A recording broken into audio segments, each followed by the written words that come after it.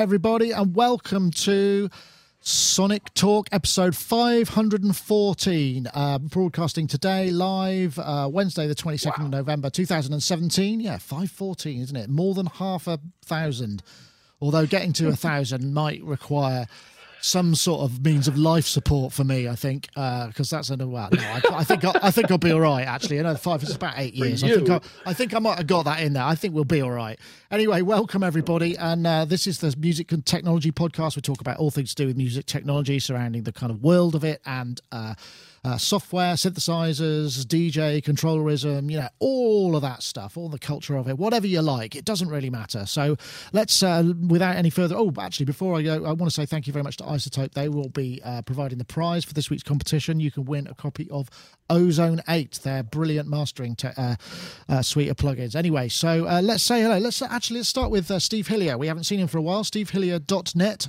Steve is a producer, educator, musician, songwriter, one-time member of 80s or 90s? I'm just trying to think. Was it 80s or 90s? 90s. It was 90s. It was mid to late 90s as well. Excellent. Yeah. Anyway, how are you, Steve? Dubstar. Yes, Dubstar, of course. How are you? No, I'm good, thanks. I just sort of come back from a few sort of foreign trips, which is why I haven't been around here for a while. And it's been nice to get back to the UK and have a whole sort of bunch of things that have come in my absence, if you know what I mean, kind of projects and stuff. So, so work happened in the meantime. Excellent. Yeah. It's sort of, sometimes it kind of happens like almost by osmosis. That's what I rely on, I suppose. So no, all things are good here. Thanks. Excellent. Well, glad to hear it, Steve. Thank you very much for joining us. And we'll also head over to Mr. Gaz Williams, bass player, producer, mastering guy, music technologist, over in here, where he's been tweaking the color balance and the gamut of his webcam, and is looking particularly well formed today with his video quality. How are you, Gaz? You well? Yeah, good, thank you. Just want to apologise for anyone who's waiting for the lawn, because thank you so much. A lot of people responded and bought the album, which I was so pleased about. That's Astro Deluxe. But we had a little bit of a dilemma. See what you think about this. We are doing this limited edition release, and we're signing, all four band members are signing these little certificates. But Helen, our keyboard player, is on tour. She plays with Crippled Black Phoenix, which is quite a big band, certainly in Europe as well. And she's on tour at the moment. She doesn't get back until the middle of this week. And we had all these certificates signed by three of the band and not the fourth member. And we're going, well, what do we do? That's how rumours start.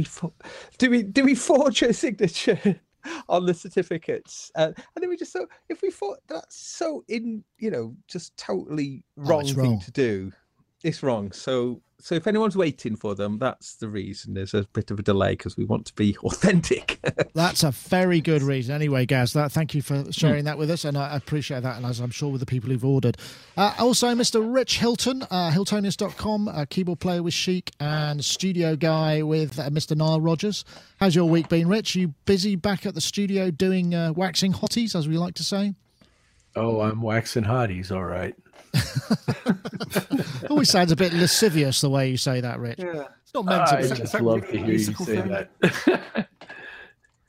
I'm good, thank you.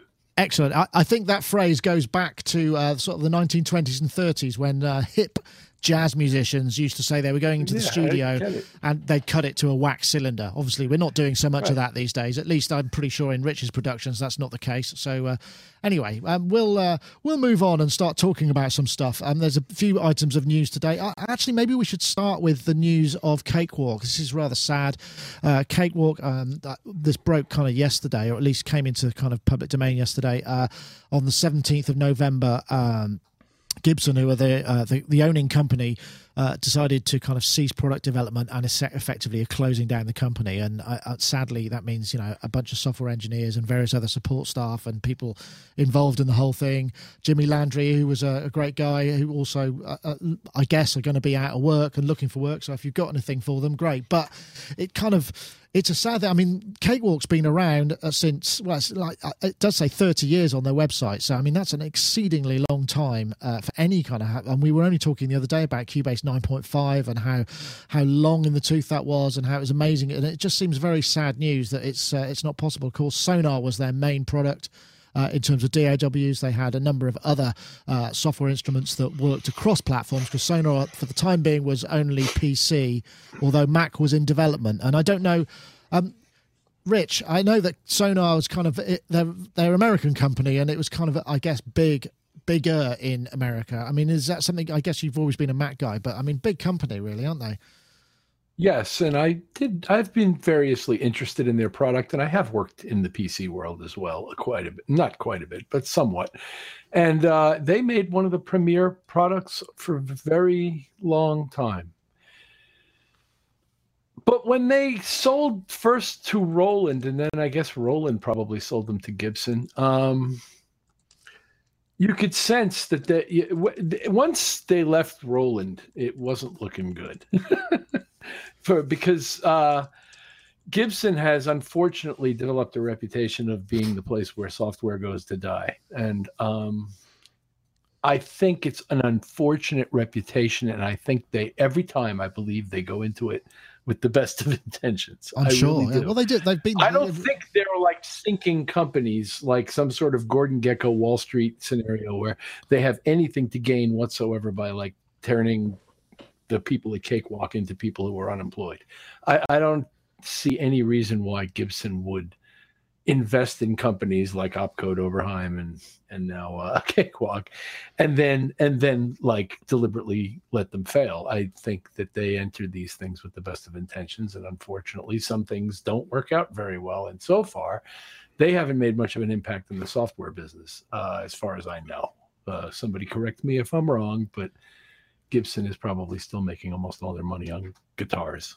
Yeah, I'd imagine so. And that's a tough business these days too, because people don't want to play guitar anymore.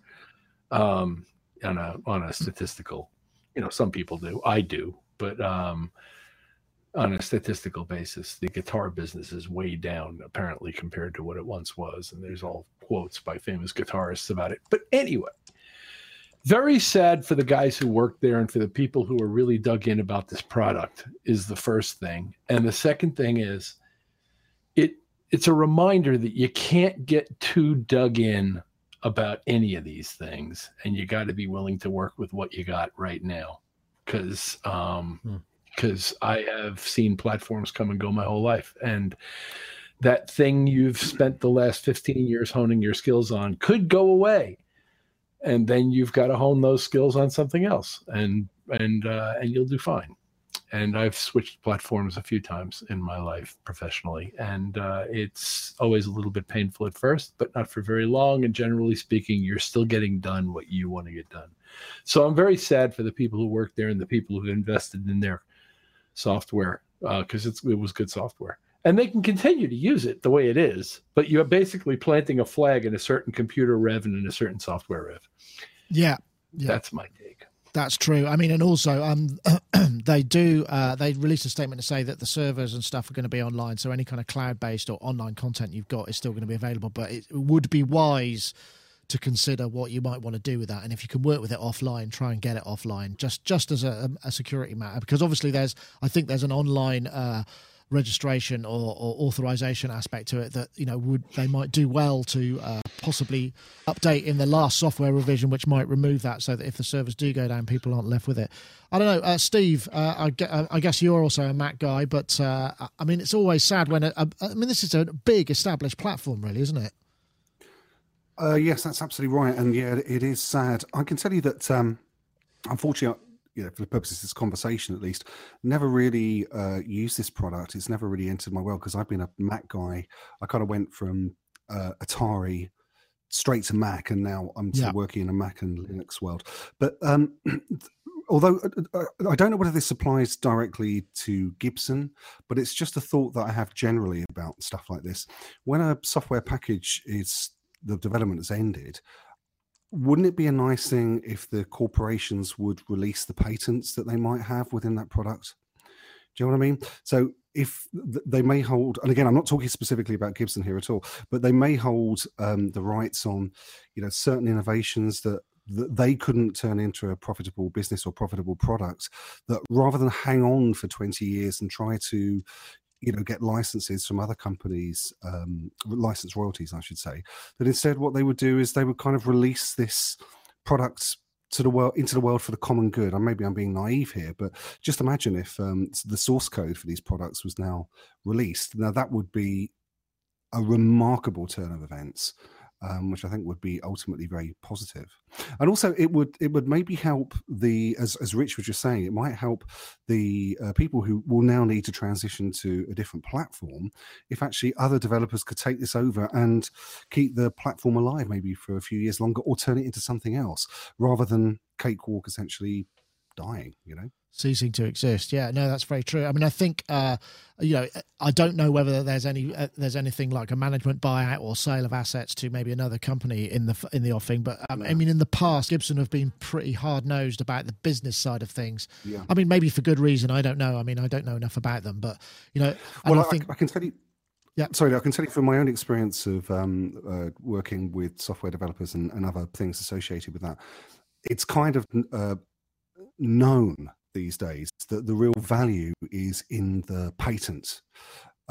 So if you just happen to have picked up the patent somewhere along the line for something that then turns out to be a key component of a new app that might be released this year or next year or whatever, everybody kind of knows that generates a big windfall for a company, and so there's no real incentive to give up these patents, which is why I was saying before, maybe I'm being a bit naive here, but I think this sort of opens us up into the wider world of what patents should cover, if you know what I mean, especially in the software world. Yeah, I suppose. I mean, I think the massive amount of I don't know what sort of cash exchanged hands for the transfer of those properties into the company, but you could imagine it would be hard to give up. I mean, I suspect maybe there could be a vehicle whereby they set up like a trust, and so that people can. There could be a management buyout, or people could work on it if they wanted to. But if anything ever came of it, and there was a windfall with that license stuff, then Gibson would get a kickback at some point in the future at a predetermined amount. I mean, that's the sort of thing. Anyway, but that's getting into all sorts of kind of mergers and acquisition stuff. I know it is sad though, isn't it, when a kind of major platform goes? I mean, imagine if it was any, one of the big ones that perhaps maybe Mac-based platform that we all use. I mean, imagine if Ableton or Steinberg or one of those guys went. I mean, it would just be catastrophic. And it probably wouldn't happen though, I suppose.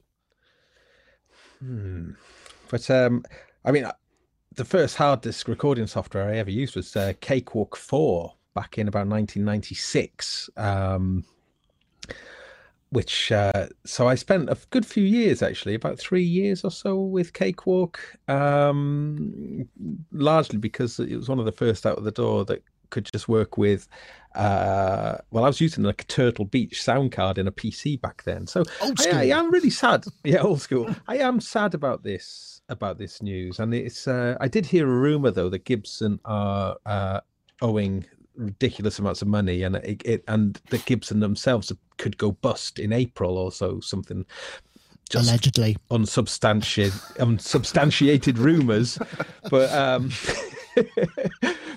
yeah, so I mean, if that happened, so it did get me thinking. I noticed Pete Ruckus in the YouTube that said about Microsoft being a good candidate to buy Cakewalk, and you kind of go, well, they could do like Logic then, couldn't they, and just give like sort of Sonar or whatever built into like some home version of Windows, like Apple did with GarageBand, and acquire all of that assets and just sort of then use it as a way to lure some of the creatives over to the Windows platform. That isn't a bad idea at all. And I mean, I suspect that there's probably something like that going on at Windows already, and if it could kind of jumpstart it, then that would make an awful lot of sense, because I mean, that is it's the smart move, isn't it, really?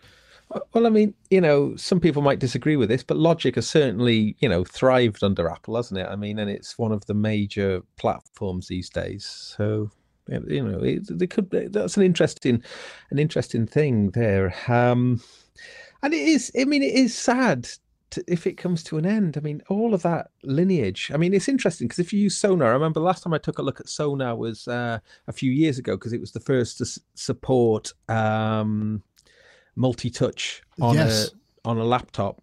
So that's that was a major first for them. Well, they still were only one of two. I mean, only Bitwig does now. I think Bitwig and them they were first. I can't remember the name of the Skyfall or there's some kind of technology, but as with many things, the DAW innovation goes in cycles. Cubase, Steinberg really up their game like maybe 12 months ago, and we're really doing it now. There may be stuff from Ableton, so it goes like that. And Sonar had their moment as well, but and I don't know if it wasn't enough, or I guess if you're only working on a PC platform, then you're cutting out quite a lot. But there is or has been a Mac port in development with partners code, so I don't know if that's going to happen.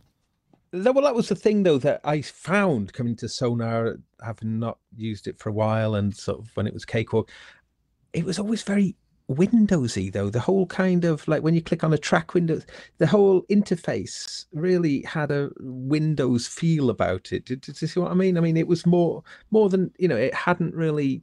Like Ableton with a complete graphical makeover, it still had sort of Windowsy look about it. And it still was right until the most recent version that I saw. It still had that sort of Windows.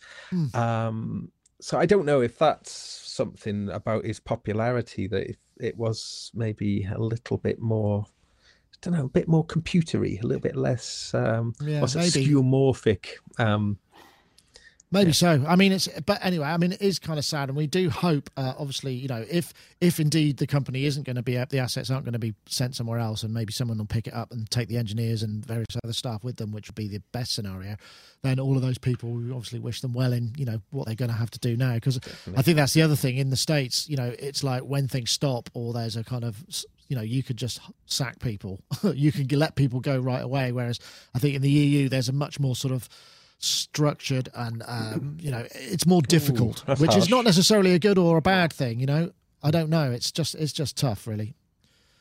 Anyway, so what's the time? So there's another thing. Did anyone see this Swan file sharing thing as well? This is a new thing. Swan.audio launched a new file sharing thing aimed at audio professionals, which is actually kind of cool, because what it does is it allows you just to upload a file. I think I've got the screen here.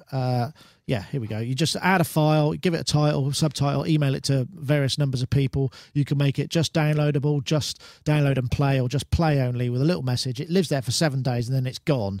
And they've I think what they've done is they've got back-end servers that will kind of give you the best possible audio bandwidth and rendering for, your connection. It plays on pretty much, it worked on my Android device. It works on pretty much everything. So it's a very easily accessible thing. Not so much, I mean, Dropbox is fine for that sort of stuff too, but you end up in the situation sometimes when you're trying to manage and think, does that still need to be in the folder? It just seemed like kind of a cool thing. I don't know. And the player is here. There we go. It's just a very simple thing. You just hit play, and that's a track that I sent to you guys, by the way, actually. Yep, I'm just looking at it. so do you two things. Steve, do you think that it's required? I mean, because SoundCloud, as we know, is SoundCloud, and it's a separate thing. But this feels like it could be it's filling a little bit of a niche. I mean, it's essentially a bit of a dressing of existing technology, but it seems to me they might have pitched it right. That's right. I mean, when I first looked at this, I was sort of thinking this is a solution looking for a problem, and I kind of thought, well, often when I thought in these ways, I've been missing something obvious. So I thought about it for a bit longer, and I realised that the first of all, it's extraordinary that this is free. So I don't think it's fair to be too critical. But I rather like the idea that the files would expire after 7 days. I mean, that's not going to stop anyone who really wants to record this file using something like Audio Hijack to get a copy of the file. But it's nice if you've have a certain amount of confidence to know that if you're sending over a demo mix or a rough mix or just a version for comment, that it's not going to be trivially easy for somebody to just copy that file and keep it forever. So I rather like that. And then looking into the amount of platforms that they've put this their own platform onto, so iOS and all that kind of thing. That did also sort of answer the question of, well, normally I listen to mixes in my car or on headphones walking down the street, or a whole load of different situations just to make sure they're okay. And that seemed to cover that rather well as well. I've got to say, I think that given that it's free, I think it could be, quite a nice thing to use. And I think moving things around on Dropbox is fine. I do it all the time, but maybe there's like an extra, I don't know, level of professionalism with this. I don't know. It feels like it's certainly try it out. Yeah, no, I mean, I've used it. I sent files to Charles Reeves for him to check out, and I've sent one to Gaz, and I've and also I can upload it here, and then I'll have a quick listen to that on my phone in bed. Just check that mix on my headphones or whatever. It's kind of handy. I know, Rich. I know you have in the past. I mean, the thought of cloud storage for kind of sensitive audio material hasn't really floated your boat, but this as a sort of functional. I use it all the time. Sure. I use it all the time in various forms. And this, in my view, is a nice, fancy piece of creative interfacing that, as Steve points out, is free.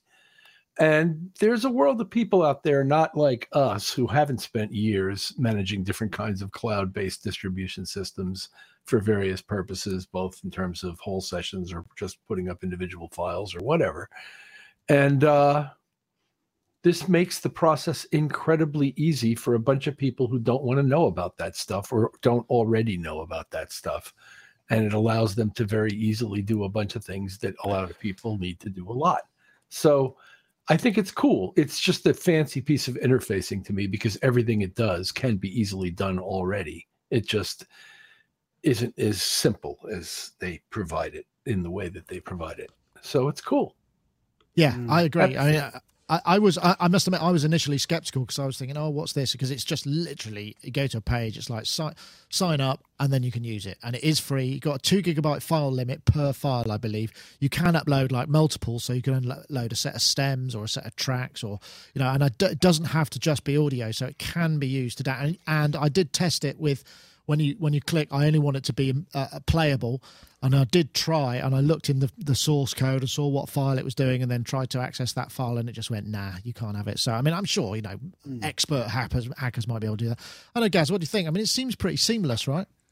Yeah, I like this. I mean, for the work that I do a lot of mastering. I just like, I use WeTransfer all the time as opposed to Dropbox, just because I like to get the download receipt. That's the main reason why, but also the fact that it expires, and it means that, it's, I don't know, it means you want to get things working. You want people to get feedback to you. So, to get that receipt is really important.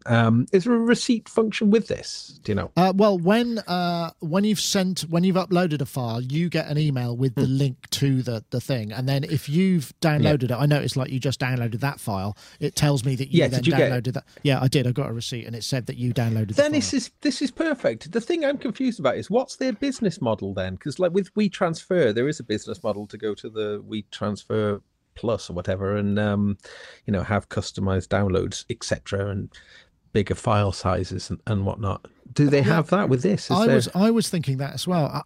I can imagine. I mean, you need to sign up. So if you sign up, you're adding yourself to a database of people who are using it for audio. So you've got a very niche kind of mailing list, which I wouldn't object to if I'm getting a free service, and they go, oh, by the way, we've teamed up with so and so. There's a special offer here. So it may be, or it may be that there's another tier, another level that maybe you can have unlimited storage possibly in the cloud. I don't know. It's not hard. And each one is a download can be up to 2 gigabytes, and that can be multiple songs. Is that right, or can it just be multiple one song files up to a 2 gigabyte? Multiple I think files each up file, to a maximum of 2. I think I'm not sure. Actually, to be honest, it's not clear. It was 2 gig, wasn't it? Each file, yeah. Let me just see. I'd have to double check that whether it's a 2 gig limit. Whether it's a 2 gig limit for an upload, however many files, or per file. I suspect it might be per file, because certainly in some file-based systems, depending on what they're using at the back end, I mean, imagine they're using like everybody else, probably Amazon Cloud stuff. I don't think there's a 2 gig limit there, but it might be on certain file systems. 2 gig is the maximum size. But yeah. Well, I think it's I mean, I'd like to know what the business model is, other than just being on the mailing list, before I would fully, adopt it as a way to work. But for me and the way I work and the way I use WeTransfer, I think this could be. I love that way that you've got the player rather than having to download it, unzip it, or whatever you would do with WeTransfer. It's much more immediate, and if you want to just get the client just to kind of get some feedback. I often work remote with mastering. Remember, everyone, send your masters to me. Plug. Well, that's why I sent it to you. I do that a lot. I was hoping for some free advice. Yeah, I will. I'm looking forward to it. I think it does. It does look like a really handy system. So yeah, I mean, other than my skepticism about their business model, I think I definitely would want to use this. Yeah. Yeah, you just go. It's basically, if I just go here, you just go to swan.audio, and that's it. Swan.audio will kind of, and you can log in, sign up, and all that. If you're not logged in, you don't get to see this straight away. Rich, did you have something to add? Right. Just that for distribution in general, my favorite is Box.com. Okay, not Dropbox, I'm not aware of that. None of that, but Box.com. To me is so far superior to the others. I have like a ton of them. Gobbler, iCloud, Google Drive. I've got tons of them, and Box.com is my favorite. Oh, I've not tried that. Well, thank you for the tip. We'll check that out. And you can do all of this. You can do all. I mean, it's more complicated as an interface insofar as you can do a lot more than what you do with just this service. And I'm not in any way comparing it to this service because, like I said earlier, it's good for people who don't want to do this other stuff. But Box.com is a great place to organize your files. Yes, people can play it right off their server without having to download it. You can create various levels of security. It doesn't go away unless you ask it to go away, which is, for me, a great benefit, actually. So I like it, and I just wanted to make that. They don't pay me, but I wanted to say that. No, that's fair enough. Oh, I've just had the exciting news that our new video machine has been shipped. So yeah, we just updated we're updating our. We've been running it. I mean, this is a moment running on an old Mac 8-core Xeon, and it's just not fast enough to render this kind of HD video stuff, and it means that this system should be absolutely flying. So yeah, those who are interested, we went for an X299 motherboard and a 8720 chip.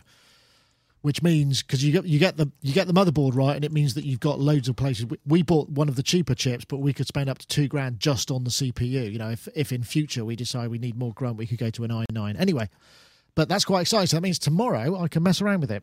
Anyway, after that, let's go to a little message from one of our sponsors. This is Ozone 8, Isotope's Ozone 8, which is the de facto, really, for mastering, if you're into that kind of stuff, or track processing, that sort of thing. Features Master Assistant, which helps you set up if you're kind of starting a mastering or a session product and you need to kind of go, well, you narrow it down, and it gives you some kind of indicators of where to start, which just purely indicators, suggests the chain, suggests the thing, and that's done by the machine learning stuff. It's very smart. It thinks about the audio and kind of analyzes it and goes, this is what I think you need, and then you can take it from there. We've also got the tonal balance control, which is what you can see, which is available in the advanced, which gives you a graphical representation of the sort of roughly what each frequency band should be within the bounds of to achieve the sort of sound that you're after. You've also got the track referencing, whole folder of tracks, whatever, very easy to do, and also spectral shaping and the ability to tweak other instances of Neutron 2 and Ozone within the same session from the same plugin window. Lots of very powerful stuff to get you a sort of real smarter mastering experience or just processing experience. If you want to check it out, you want to go to isotope.com/ozone. We'll get you there. And as ever, they've got a fully functional demo, which I think is limited to 8 or 10 days. Well worth checking out. Anyway, I want to say thank you very much to them for sponsoring the show by adding a prize this week. And we've last week we ran the competition, and the winner this week is a chap called Bartel Hogard, who he's often in the chat room, and I often often see him entering the competition, and it just so happened that his was tweeted this week, and it was picked, which was awesome. So Bartel Hogard, he tweeted Control and Mastering Master with Ozone 8. So well done, Bartel. You have now won a copy of Ozone 8, and please do get in touch, and we will pass you on to the folks at iZotope who will provide you with the prize.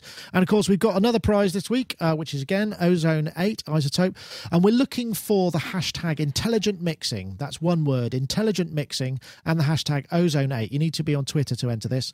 The hashtag intelligent mixing, one word, the hashtag Ozone 8 with ozone and 8 on the end, to @SonicState and @iZotope Inc. That's intelligent mixing and Ozone 8 to @SonicState and @iZotope Inc. And you'll be entered for the competition, and you can enter away. And once again, we thank you all for entering, and the stream of mentions that gives both us and also iZotope, because I know they watch it, and they're obviously very pleased.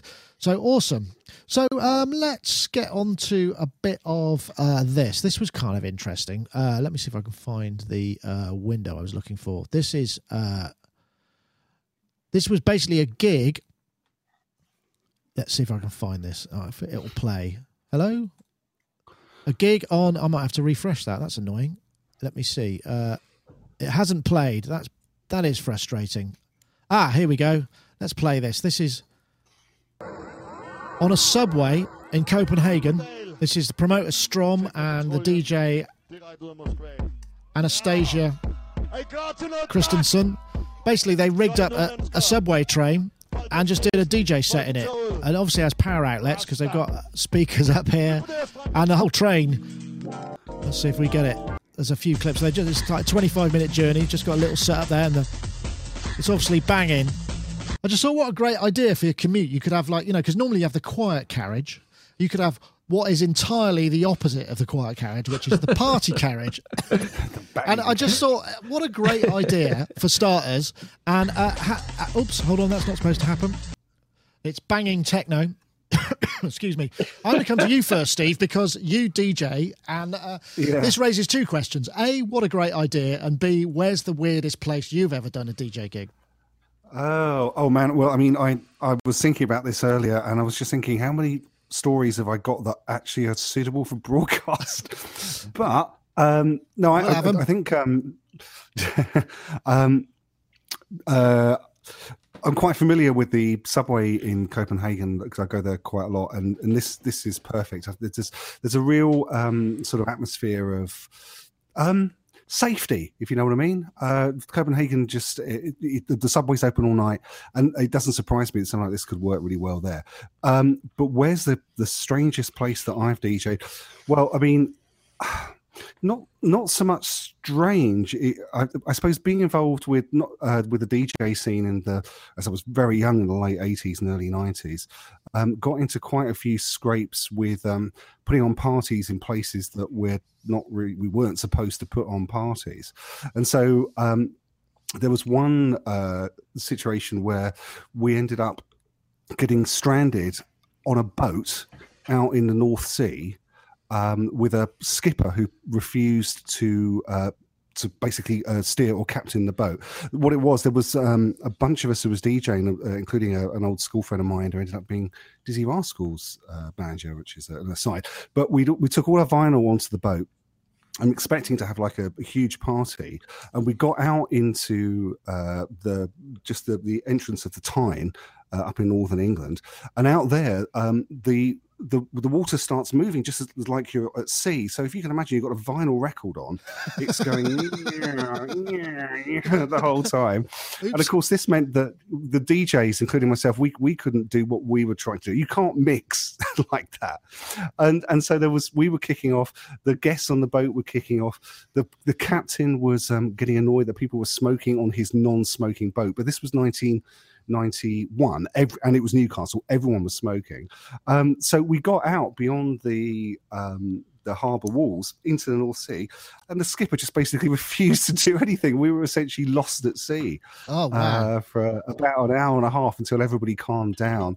And then when we got he took us eventually back to the near the Tyne Bridge, to be met by a whole load of harbour police who essentially didn't arrest me, but arrested a couple of people for breaking some sort of maritime law that we had no idea of in advance. So that's one story. That's just one. So are you saving the rest for the book then, Steve? Yeah? Well, the thing is, there's been so many stupid run-ins with the police, not for nothing, for anything, horrible, but just the naivety of being, young DJs. Just opposite where OMD are playing tonight in Gateshead, there's a hotel called Malmaison in Newcastle, and about a year previous to this being lost at sea, me and a friend of ours broke into that building, which had previously been like a hotel, but decades before it hadn't been used, and we set up a 10K rig on the top floor of that building. And if you can see it, or there's plenty of pictures on the web of this building, it's about I don't know, 7 stories high. So it's Malmaison in Newcastle. So it's a hotel chain, and it's directly opposite the Sage and Bridge up in Tyneside. So it took us about an hour and a half to move a 10K rig up on the top of this building and start. Yeah, that's the one. And then so we got this going for about an hour, playing banging tunes, and then of course the police showed up, which was kind of inevitable. But it meant that they were very keen on shutting us down immediately and getting rid of the 100 so people on top of this derelict building. But interestingly, none of them wanted us to help us move our equipment downstairs, which they chose not to confiscate it in that particular instance, because there was a lot of that going on. They were pretty friendly at this point, and I made the point to them that we're really sorry, we're only young, and this isn't our equipment. We've hired it in. That please don't cause any more trouble. I think actually the fact that I had a middle class accent sort of meant that they knew that I wasn't a wrong 'un, and so they let me off, essentially. Wow. Excellent. Well done. Thanks for that. That's a great story. Gaz, I'm guessing you're probably having to flick mentally through this massive Rolodex of weird gigs. But first of all, great idea, gig on a subway. I think that's a brilliant idea, because the commute is often a strange phenomenon, isn't it? It's not the sort of thing, you don't make eye contact, you don't really interact, whereas this is completely the opposite. I like that. So I think in this story, is it though it was part of a festival? So the people who were taking the train are people who are at the festival. Is that right? Yeah, I suppose so. It wasn't like just a set of random commuters. Right. Oh, that's a shame. Good. That would be amazing, wouldn't it? Really, I think that would make it more cool, especially if they got loads of people off their bonces as well, just on the way into work. Just what difference that would have across the whole day. Sort of just what kind of chaos and brilliant things would all happen. But anyway, yes. Weird gigs. Yeah, I'm just trying to think what gigs I do that don't qualify as being weird. Gosh. Oh God, so many weird ones. Really cool gigs used to happen. I don't know if you've ever been to the Shunt. There was a place called Shunt in London, and that was these old railway Victorian era sort of like railway stores, I guess, where they could hold carriages, and it was underground. It's underground where the Shard is now, so I think it all got maybe demolished, maybe did. I don't know quite what happened to it, but it was by there. And the best bit about that, though, was the entrance to get into this club. There wasn't any sign saying it was a club. It was just like an anonymous door in London Bridge tube station. So you'd go. It's a bit like door, a bit like Harry Potter. Yeah. It was just a little door, and you used to go into it, and then it was this whole network of tunnels. And what would happen is there would be a different event. Well, it was like a long main shaft, and it wasn't lit at all, so it was all dark, and then perpendicular tunnels coming off, and then there would be different events going on down each of the tunnels. So you'd wander through this darkness and find these really interesting little things going on. So I did a number of gigs there. A place called Shunt. That was superb. That was. But then, those things are great, I think, partly because they are a transitory moment in time, and I don't know how sustainable. Although I think it was there for a while. But it was most peculiar, though, because when an event would go, and a lot of people would just start amassing around this anonymous door, but once you were in, it was a real kind of super cool party. I nearly said a super swinging party, but it wasn't one of them. I'm glad. But although worth traveling to London for, I suppose. Yeah. Thank you, Gaz. Whatever went on in those dark tunnels, who knows? Yes, well, that's interesting you mentioned that, because that reminded me, sorry, Rich, if I just jump in there. I probably told this story before, but the first one, the dark tunnels thing, I remember going to a warehouse party in London, somewhere around King's Cross area, Camden's King's Cross. And some friends of mine organised it. They used to live in a squat in, I think it's Abbey Green, which was near Upper Street. And it was pitch black. But what they did is they put UV lights and just spread washing powder along the floor, because the washing powder would light up super bright and it would sort of show you the way that you had to go. That was one clever thing. Brilliant. And the weirdest gig I ever played was in I can't remember the name of it. It's a sort of giant transport storage hub in East Berlin. I've probably told the story before, where I turned up with a 10-piece funk band, and the PA was delivered and it was just dropped in the middle of this. Honestly, it's so big you couldn't even see the edges, just full of these dusty old kind of 1950s East German clonking buses with a sort of space in the middle, and the PA was just sort of dumped in the middle. It wasn't set up or anything, and I had to set the PA up in this space that had, I don't know, 40 seconds of reverb at full bandwidth. I mean, it was just a complete disaster, as you can imagine, and the PA, the power went down, all those sort of things. But that was I mean, it was very memorable, but at the same time, extremely terrifying as being me in front of the house. Rich, over to you, Nick.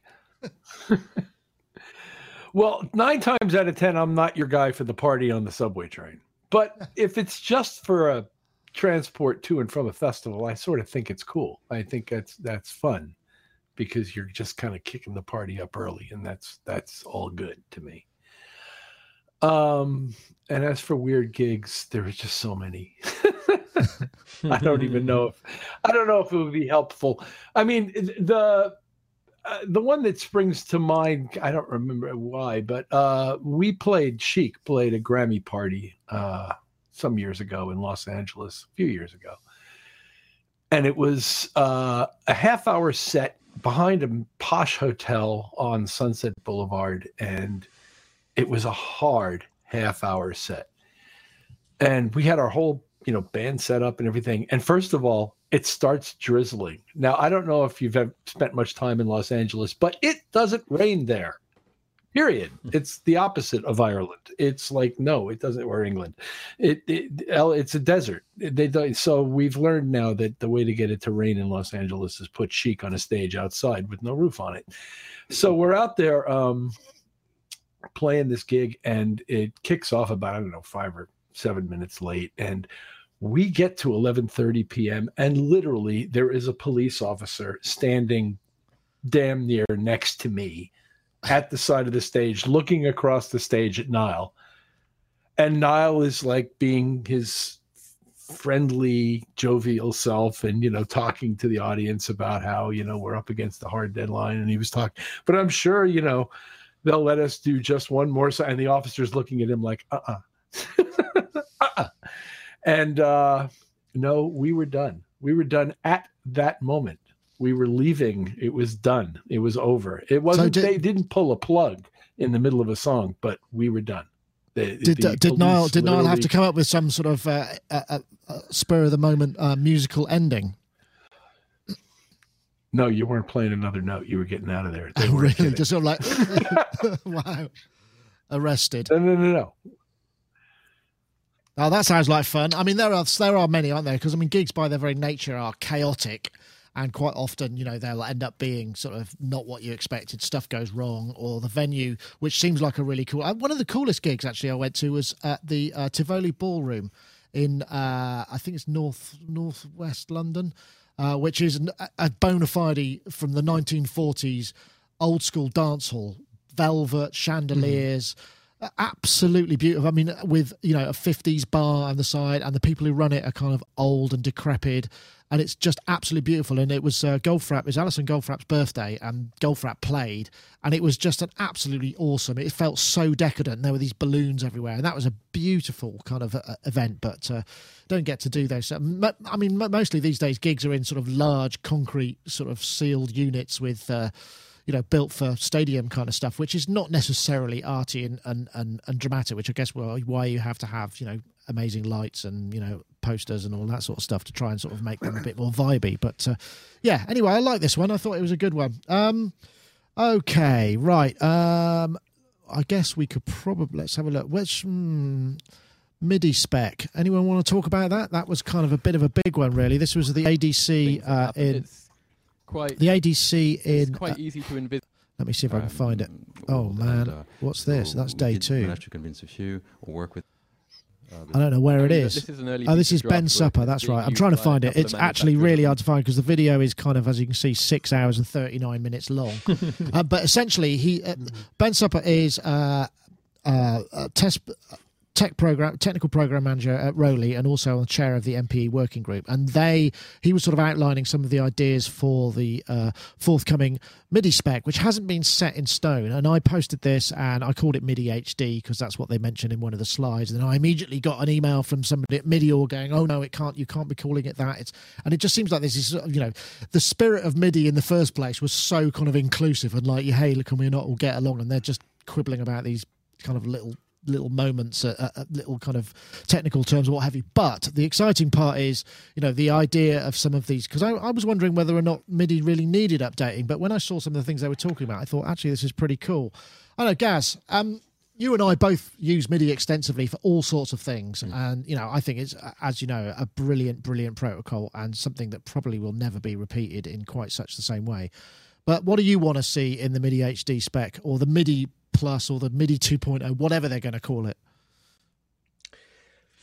I think what would be really cool is just to reserve 8 addresses for macros. So that could be like a standard that things could just all adhere to. So, you know, because there's so many pieces of hardware that have got 8 control knobs on. And then if there was just like some sort of idea of a standard set of performance knobs, then manufacturers then, you know, could always, if that just became like the default standard, I think that something like that would be really helpful. That's not particularly exciting, but I think some sort of standardization. I haven't looked at this at all, Nick, I'm afraid. No, that's fine.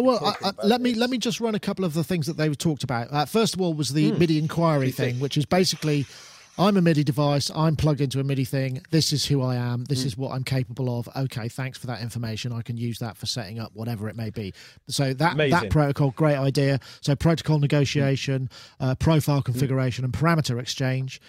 Note attached parameters would be another good one, particularly for MPE. So when you've got an event and you can kind of go, well, these controllers are attached to that particular event.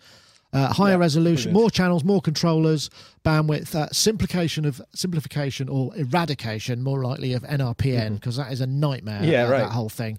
Yeah. Where for those of you who perhaps don't know, NRPN is when you combine the values of 2 controllers. So when controller 1 is at value 1, then all the registers in value 2 have a certain possibility. When it's at number 3, it's an absolute nightmare. So what does it increase? It increases the resolution, doesn't it, by, is it 4,092 steps or something like that? It with is. The NRPNs. But it's horrible. It's horrible to use. So there's a few things. Rich, I mean, I'm guessing, does MIDI figure a lot in what you're doing? I guess maybe automation, but perhaps not so much in you know, performance side of things. I don't know. I'm making a wild assumption. I'm married to my freaking keyboard right here. Oh, that's true. Of course, there's that. And I'm gobsmacked that you can transmit all that data via Bluetooth with seemingly no appreciable latency to my freaking phone or my iPad or any of that stuff, better than you can get it down a cable. So this is not surprising to me, and on some level I sort of understand it, because Rowley has got and other people who are supporting MPE have this big idea, and everybody who tries it tends to fall in love with it, and then they find that it's kind of a pain in the ass to interface it with existing standards and get the kind of result you want, and it takes a lot of standing on your head. And so they want to standardize certain aspects of that situation so that the compatibility and the ease of use across all these MPE devices is easier in ways that the original MIDI spec didn't account for. And I think that makes a whole lot of sense. And I did watch a bunch of this guy's talk about it. And yeah, he does work for Roly, but it all made sense to me. And I think it's cool. Yeah, no, I agree. I mean, I think the idea of being able to, and also obviously, you know, as I think Snurker in the IRC chat room said, you know, it has to be number one priority has to be backward compatible. Yeah, I mean, there's going to be are you MIDI 2.0 or MIDI 2.1? Okay, 1.0 fine, you'll work as normal. That's a big deal. I know, Steve, how about you? How do you feel about MIDI? Well, you know, I'm a big fan. I've used it really since the day it came out. And I think that before I say the things that I've been preparing to say about MIDI, I think I just want to recognize that I think it's been an incredible invention, and it's given us the music that we have today. I was sort of thinking that, you know, in terms of the innovations in music technology, this is, you know, one of the biggest by far. Having said that, there are a few things that I would like to see improved. I think the first one is, I don't know whether this was discussed in the conference at all, but can we have MIDI in and out on one cable? Do you know what I mean? That seems like such a simple thing to me. I know you can do this with USB, and of course the Bluetooth thing will do that, but you know, sometimes you're on stage and you don't have a computer. Wouldn't it just be nice to have just one cable that does two-way communication? So that's a very simple little thing. But beyond that, a few things I mentioned down here. We've had General MIDI for a long time. I think it's probably fallen out of favor now. I mean, I haven't used it really ever, but certainly not in the last decade or so. But what about a General MIDI standard for things like controllers? Now, what I know that we already have controller MIDI number 1 is for modulation, and 7 is for volume, and all that kind of thing. So I'm not talking about that. I'm talking about an expansion on that, where you have a whole load of extra designated controller numbers, but you also have a designated result. So what I mean is that if you, at the moment, if you send a controller message, let's say you want to open up a filter cutoff somewhere, and you send a message of 64, you can't directly predict what the result is going to be at the other end, if you know what I mean. It could be that the filter half filter open, 2/3. But what about having controllers actually define exactly what the result is? Do you see what I mean? So it would mean that, for example, you would have number 1 kilo. Oh, it's been doing so well. That could be really, sorry, Steve, you're cracking up a little bit. I think I understand what you mean there, but your bandwidth just I don't know what it is. Maybe one of your cohabitees is downloading large amounts of data or something. But you've just gone a little bit wobbly there. But all of those are very valid points. I think some of that is covered in the specification. One of them is more channels and more controllers, so you would have more designation. The other one is the parameter exchange and profile configuration, so that those things could be predetermined sets, feature sets that would work between instruments. They would tell each other what their capabilities are, and then therefore the one at the other end would know what it was doing, how it would work, all of those things. Am I thinking you're thinking about the kind of scaling of those parameters, whether it's logarithmic or whatever, the effect those parameters has at the other end, or is it something else you were discussing?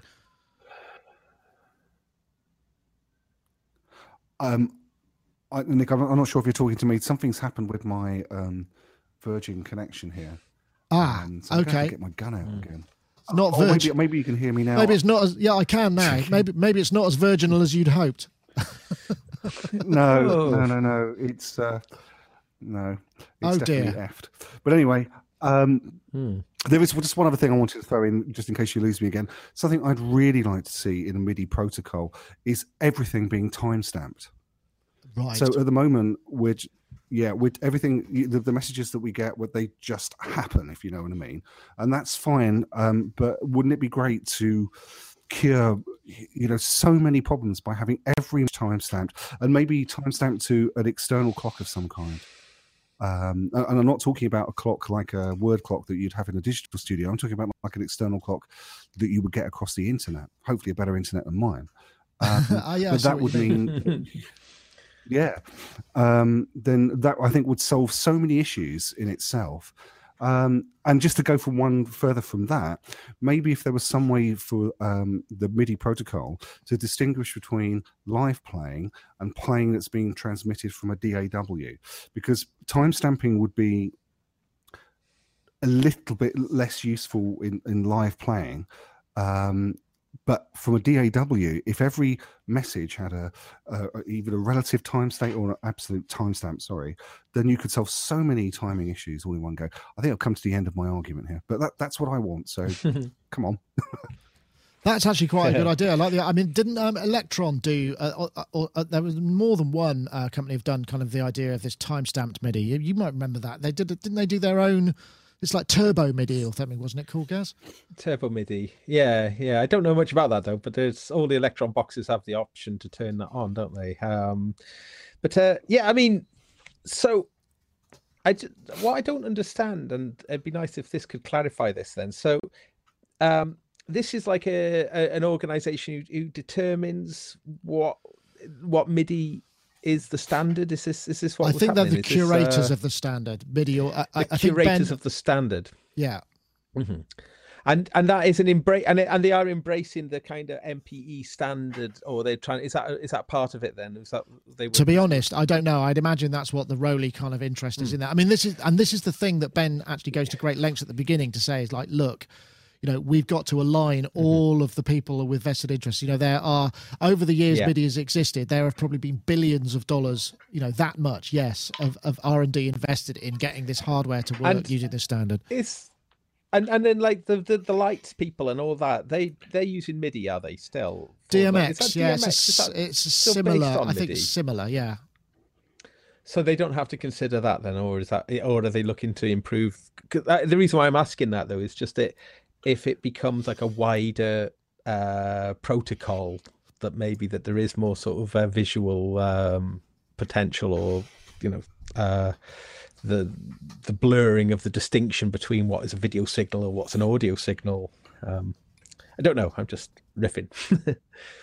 Yeah, I know. I agree. I mean, I think there's a lot. I think that when I was at the We Are Robots conference, I might have mentioned it. I talked to Rupert Hine. Very well regarded and old school kind of producer, lovely chap.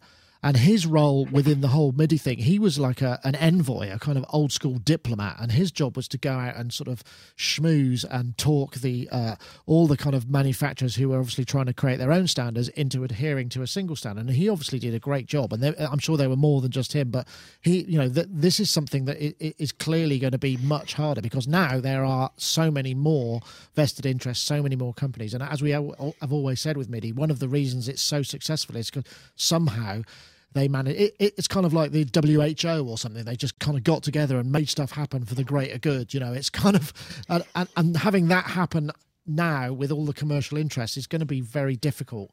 And that's probably more of a challenge, because everybody's going to have no, I don't want it to work like this because I've got something that I can't tell you about. It's insanely complicated. But I really, really hope it's going to work out. And I think at NAMM there's going to be some sort of further step into the kind of the discussion of this next version of MIDI, and maybe some announcements. I don't know yet, but I'm hoping, and I was talking to one of the guys at MIDI.org, that we might get the opportunity to have an interview, do a kind of a podcast type special talking about this in greater depth, and just find out what's going on. Because I mean, it may seem fairly dull in IT, but it's the backbone, the cornerstone of kind of pretty much what most of us do, is particularly if you're using electronic music. There is definitely it's hard to overestimate rather. Nick, I'm assuming this topic's kind of run its course. There is a little piece of news I would like to mention regarding. Can I just show you this thing here? Ta-da! Oh yeah, the sledge. Is it working again? With yes, I remember we were there.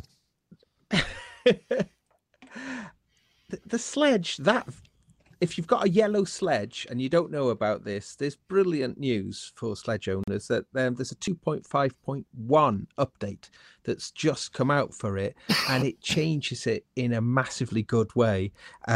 One thing it does is it makes the second LFO it locks all the LFOs, so you can do tremoloes. Prior to that, it was just all the LFOs are free running, and with a 24 note poly, keyboard, gets messy quick. It gets messy very quick, although it's a lot of fun. So LFO2 now is all kind of locked. The LFOs are locked together, and that's a pretty cool thing. But the major thing is that the sound output has increased. In fact, it's now on parity with the black edition of the sledge. So the big thing is that the sound has improved immeasurably. I think they said, and I don't know what this actually means. It says it's 100% peak output improvement, whatever that means. But what it translates to is notably, it sounds fatter, it sounds thicker, it sounds, this could well be because it's just louder, but it's the whole tone of it has improved by a serious amount. So I was amazed. I thought, wow, brilliant. The fact that an update can change the sound to such a big degree. I thought it was worth mentioning if anyone out there has got one. So certainly, thank you. Yeah, definitely. I guess they must be just being more efficient and utilizing the A to D better or whatever. But yes, I mean, you are right. That topic has run its course, and I think we're probably fairly close to the end. Did you see this? I don't know what this is, but I think it's pretty cool. This is something from Teenage Engineering. It's called R. And it's like a motor driven with a speaker in the bottom of it and some sort of LED.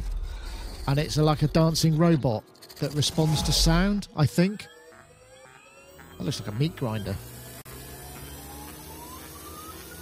As we'd expect with Teenage Engineering stuff. Nicely built. It also will load up a sausage casing. Yeah, nice. So then it'll do... This is what it does, apparently. So it's got LEDs...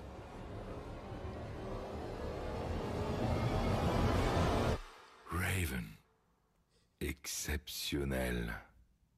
Yeah, it's one of those classic kind of what the hell is that? But I think essentially it will articulate in rhythm with music, and the LEDs can do stuff, and it's just like a little dancing robot thing. I can't think of any reason why. I don't know when it's going to be out, how much it's going to cost. It's Teenage Engineering thing. It's probably going to cost a fortune. But Rich, can you have him having one of those on the console while you're working on a groove? And if you can get it to kind of dance well. Two of those. I need two of those, not one of those. Two of those. Dancing robots. And can you lock them together like the LFOs and Gaz's synth? I don't know. I hope so. That would be awesome, wouldn't it? But yeah. I don't know. What do you think, Steve? Checking your mixes to see how well the robot dances. I like the sound of that somehow. No. Okay. As a DJ. No. It looks kind of fun. I'm going to wait until we actually know what this is. Yeah, no, fair enough. It was. I just thought I'd throw it in there, really. Exactly.